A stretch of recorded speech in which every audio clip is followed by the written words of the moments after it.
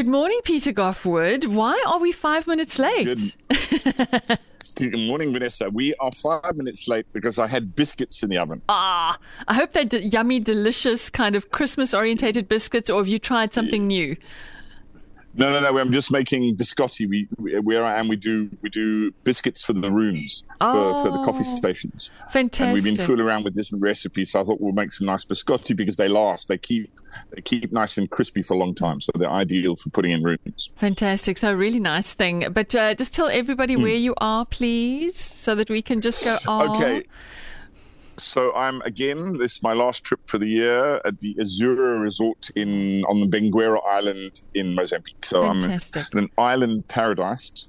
I mean, literally an island paradise. I think this island's about about 1.5 kilometers long. So it's absolutely beautiful, surrounded by crystal clear water. It's absolutely magnificent. It's a bit hot. And I mean, like hot, and it's actually quite funny because it's not the heat during the day that gets you. It's about 32, 33 degrees, which is pretty hot and balmy. Think of Durban's weather. Where it becomes an issue is in the evening because the temperature doesn't drop, but this evening at about 10, 11 o'clock it's going to be 29 degrees. Oh, ouch, so that's hot. Unless you're sleeping in an air-conditioned room, you have to put a wet towel on top of yourself so you can get a decent night's sleep. It's the heat in the evenings that's the uncomfortable, but during the day it's absolutely glorious. Okay, so now I just have to tell you something. I'm not jealous because you're sitting on this beautiful island surrounded by beautiful crystal clear waters, blah, blah, blah. You've got electricity.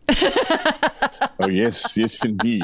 It's one of those, I don't think I ever want to leave here. It's not the island paradise, it's just the electricity. I mean, it's interesting because we're on an island and this entire resort, which is 22 villas plus a full hotel operation, is all run on solar power and batteries. Amazing. So it's completely self-sufficient. Fantastic. So it's doable on a large scale. I mean, and we're talking, a proper industrial kitchen that's got walk-in fridges, freezers, three-phase power.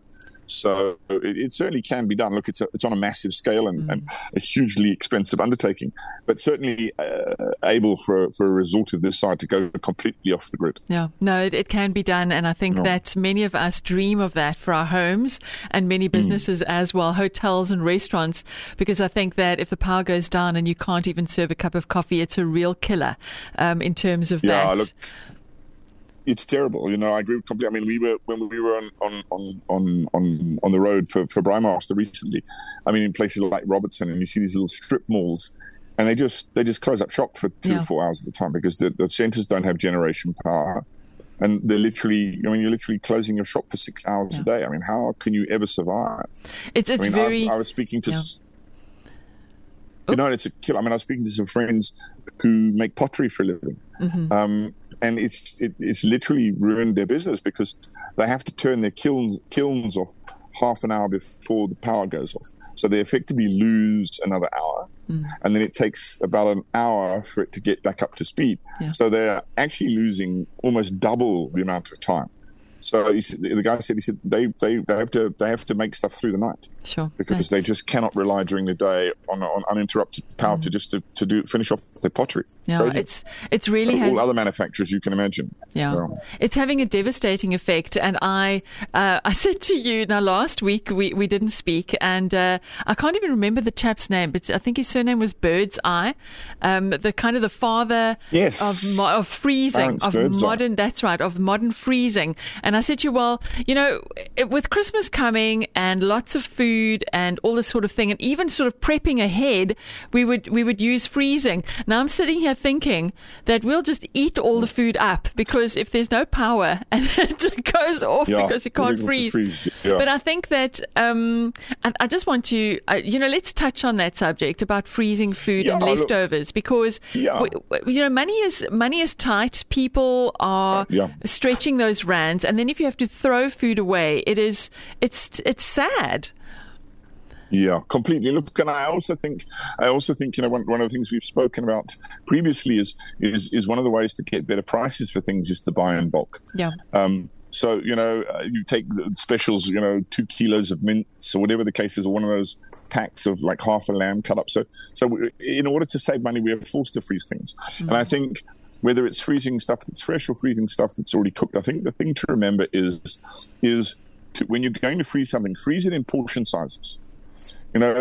Don't freeze the entire bucket of curry that you've got left, because then you have to defrost the entire thing. You don't want to keep freezing and defrosting and cooking. So when you go the next day or that evening to freeze your leftovers, put it in smaller buckets for however many people you are in the family, 1, 2, 4, whatever the case is, so that when you are defrosting, not only does it take less time to defrost, but you're defrosting the right amount. Yeah. You're not wasting food again because now you've had to defrost the entire batch of lasagna, or half the lasagna was left. Cut it into smaller pieces once it's cold, and then take out portion sizes at a time.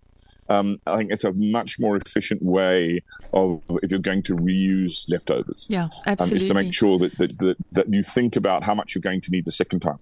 And you've also spoken about putting things in plastic bags, sort of that, then they lie flat, something like that as well. Oh, yeah. So that, for example, So if you've got something like a curry or a stew, when it's cold, put it into a Ziploc bag and then put it on its side. So while it's still cold, it actually lies flat, and then you freeze that, and then instead of having this big sort of bulky deep Tupperware dish, you've got a thing that's only probably a centimeter, 2 centimeters, and then you can actually pack your freezer full of them and get far better use of your freezer space than ever. And the interesting thing also is, I think, if you're thinking about fridge, is to freeze packets of ice. If you've got the freezer space, do fill it with water. And then if you're worried because load shedding is taking a little longer, you can take those packets of ice out and put them in the fridge. You're effectively using your own cooler box. So if you're a little worried about your fresh produce, get some of those ice blocks and put them into your fridge, and it'll just keep that temperature as low as possible for the 2 or 4 hours. That's a very good tip, because normally if one's not using them, one takes them out of the freezer, they lie in a cupboard somewhere. So a really great tip.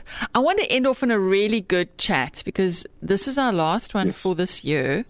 And I thought, why not talk cocktails? Because if there's no power, and we live in paradise here as well, we may as well do something where we can be positive, focus on the positive, and we're on holiday, and a really lacquer cocktail is something to just sit around with friends, and you can relax and things like that. Now, I love a really good gin and tonic, but what is your favorite one for this time of the year? Okay, so I love making cocktails. For me, any excuse to get the shaker out and to dabble with whatever's in the booze cabinet is my favorite. I love making cocktails. My favorite cocktail is also a great Christmassy one. It's a Negroni, and so that basically is equal parts of gin, dry vermouth or sweet vermouth, depending on how you like, and Campari. So equal parts. So what you do is it's not a shaken cocktail, it's more of a stirred. Still put it into your cocktail shaker, fill it with ice, and just stir it. So what you're doing is you're chilling it, but you're not diluting it too much, and pour that into a nice short glass with lots of ice and a bit of lemon, orange rind, just a little spritz of orange rind. And the most refreshing really is what we call a spirit forward drink, and that it's quite strong, so you want lots and lots of ice, so it dilutes, so it's not like you're just drinking 3 shots of spirits. And of course it's got that lovely ruby red color that you get from Campari, so very Christmassy. But I've looked up, there's a couple of other interesting ones. The other one, which is also perfect for this kind of weather, is to do like a Christmas sangria, the chilled wine. So there, just to keep it kind of nice, and it's a great recipe of just using rosé, a little bit of brandy, and cranberry juice. Lots of sliced orange and some cinnamon sticks, and you put that in a massive jug full of ice. So rosé, a shot of brandy, and top it up with cranberry juice, and then you can use in the glasses with lots of ice. You can use frozen cranberries as a garnish. And it really is. It's a lovely fresh drink, and you can, you can water it down as much as you like. So it doesn't have to be a very alcoholic drink, but certainly it's got a little bit of a bite to it. And it's got a nice sort of Christmassy vibe with the cranberries. What was the other one? The other one, which is really nice, was the obviously we know a traditional one. It's a cooked one, but it's also very sort of Christmassy, and that's eggnog. Oh yes. Which effectively is just custard with brandy in it. If you're going to make it, it's one of those things where you whisk up sugar and egg whites, and then you pour hot milk over that, and then you put cream into, and you cook it out like a custard. So it's just thick enough to sort of coat the back of a spoon. And people always say, well, what does coat the back of a spoon mean?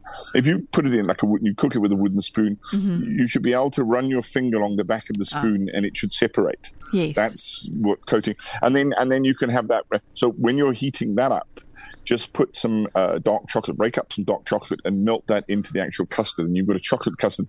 And then it's really quite nice with either brandy or bourbon. So you let that cool, and then you whisk in your brandy or bourbon. Then you've got a chocolate eggnog, which is really quite cool. Yeah. And there was another one which I looked at when we just check at my notes. I wrote another one down, which I thought was quite a cool one. Oh yes, that's the other one. Is one of my favorite drinks. Again, quite spiritual. Is the old fashioned. Oh yes, which traditionally is bourbon with a little bit of sugar syrup and some bitters. But the nice way to make it into a more Christmas old fashioned is to make yourself some poached dried fruit. So apricots, prunes, apples, as if you were to make a traditional sort of poached fruit. Yes. And you use that syrup. So you use the dried fruit syrup with the bourbon and the bitters, and you get this lovely kind of almost Christmas cakey kind of vibe to your drink. I'm sort of thinking trifle so as that well. for me is a nice, like a yeah, that's it. Yeah. So that's the kind of vibe you're going to get. That kind of old fashioned again, quite a spirit forward drink, but with the kind of slight Christmassy twist to the syrup. Fantastic. Oh, no, these sound absolutely wonderful and they sound magical. And we were at the Elgin Railway Market last Sunday for the Helderberg FM year-end function. And I saw that. Yes, yeah. It looked like a great fun. Oh, it's wonderful. If you've never been on Ceres Rail from Cape Town to the Elgin Market, I can highly recommend it. And if you can grab that last coach, that last carriage with this beautiful picture window at the back, then do so, because the views are spectacular going over Solaris Pass. And at the Elgin one, I had something with a gin and tonic that had ginger and lemon, and there was something else which I can't remember right now, but a completely different sort of left field kind of gin and tonic. And it was really wonderful, very, very refreshing. So you don't just have to do the kind of blue or pink tonic or something like that. There's some really wild ones as well. Yeah. Well, for me, the interesting one is everyone talks about the pink. So the pink gin and tonic that I like is not pink gin or pink tonic, just a couple of drops of bitters. So regular gin and tonic with a couple of, and then it goes that lovely pink color. That's where the original pink lady comes from, and the pink gin comes from, not from pink putting rose petals in your gin, but actually a couple of shots of bitter, and then you get this lovely. Oh, look, if you like bitter drinks like I do, I mean, Campari for me is one of my favorites because I love that kind of citrus bitterness. There's another fantastic cocktail which actually, now that I think of it, perfect for this time of year, and also quite Christmassy, and it's actually called it's a French cocktail. It's called a bicyclette. So basic bicycle with an et on the end, bicyclette. And what it is, it's a Sauvignon Blanc, so a really dry white wine, a glass of that filled with ice, and then half a shot of Campari in that. So you pull yourself a glass of full, and then just do a half a shot of Campari into that, and there's a lovely richness. There's a little bit of sweetness to it, and obviously, and there's this like beautiful bitterness. So you can't do it with sweet wine, but anything dry, it works nicely with Chenin. But Sauvignon Blanc is the best one to do it with. Yeah. But just a little half a shot of Campari in your glass, and you must fill it with ice because obviously you're adding more alcohol to your wine. You don't want it to be, but you want it to be nice, crisp, cold, and refreshing. So a bicyclette is also a fantastic Christmas cocktail. Fantastic. Oh, loads of ideas for the holidays, for Christmas, for New Year's, and just to while away the hours, whether there's electricity or not, but do it in style. Yep. Peter, this is our final one for this year. I suddenly realized this morning. How quickly it's gone. I know. It's been a whole year. Thank you so much for all the wonderful conversations and I've learned so much. I must tell you, really a lot. I need to go thank you. Fantastic. and really entertaining. Well, it's been an absolute pleasure this year. It's been fantastic. So Merry Christmas to all our listeners. And just to remember that there's loads of people who are not on holiday at the moment. They are the ones who are serving you in restaurants, making beds and cleaning up. So just remember to be merry and cheerful and spread the goodwill to all mankind, especially those who have to work while you're all on holiday. Yeah. So remember us sloggers. This is the busiest time for the hospitality industry, and someone's got to work on Christmas Day and New Year's Day and New Year's Eve. So just be pleasant to your servants. Absolutely. And I'm going to reiterate that as well. And also, it's the first kind of normal Christmas on the back of COVID. So I think you guys must be very excited. Yes, indeed. It's normal. Oh, it's crazy. There's no drama.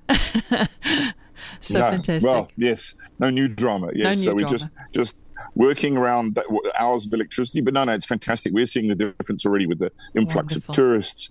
And people are just on holiday and loving the fact that it's the first, you're right, it's the first summer that people can be out and about, no masks, no restrictions. So it's going to be a bumper festive season, there's Fantastic. No question. Brilliant. Peter, to you and Elise, a Merry Christmas, a Happy New Year. Thank you, and we'll chat again in 2023. Enjoy the remaining time on the island as well.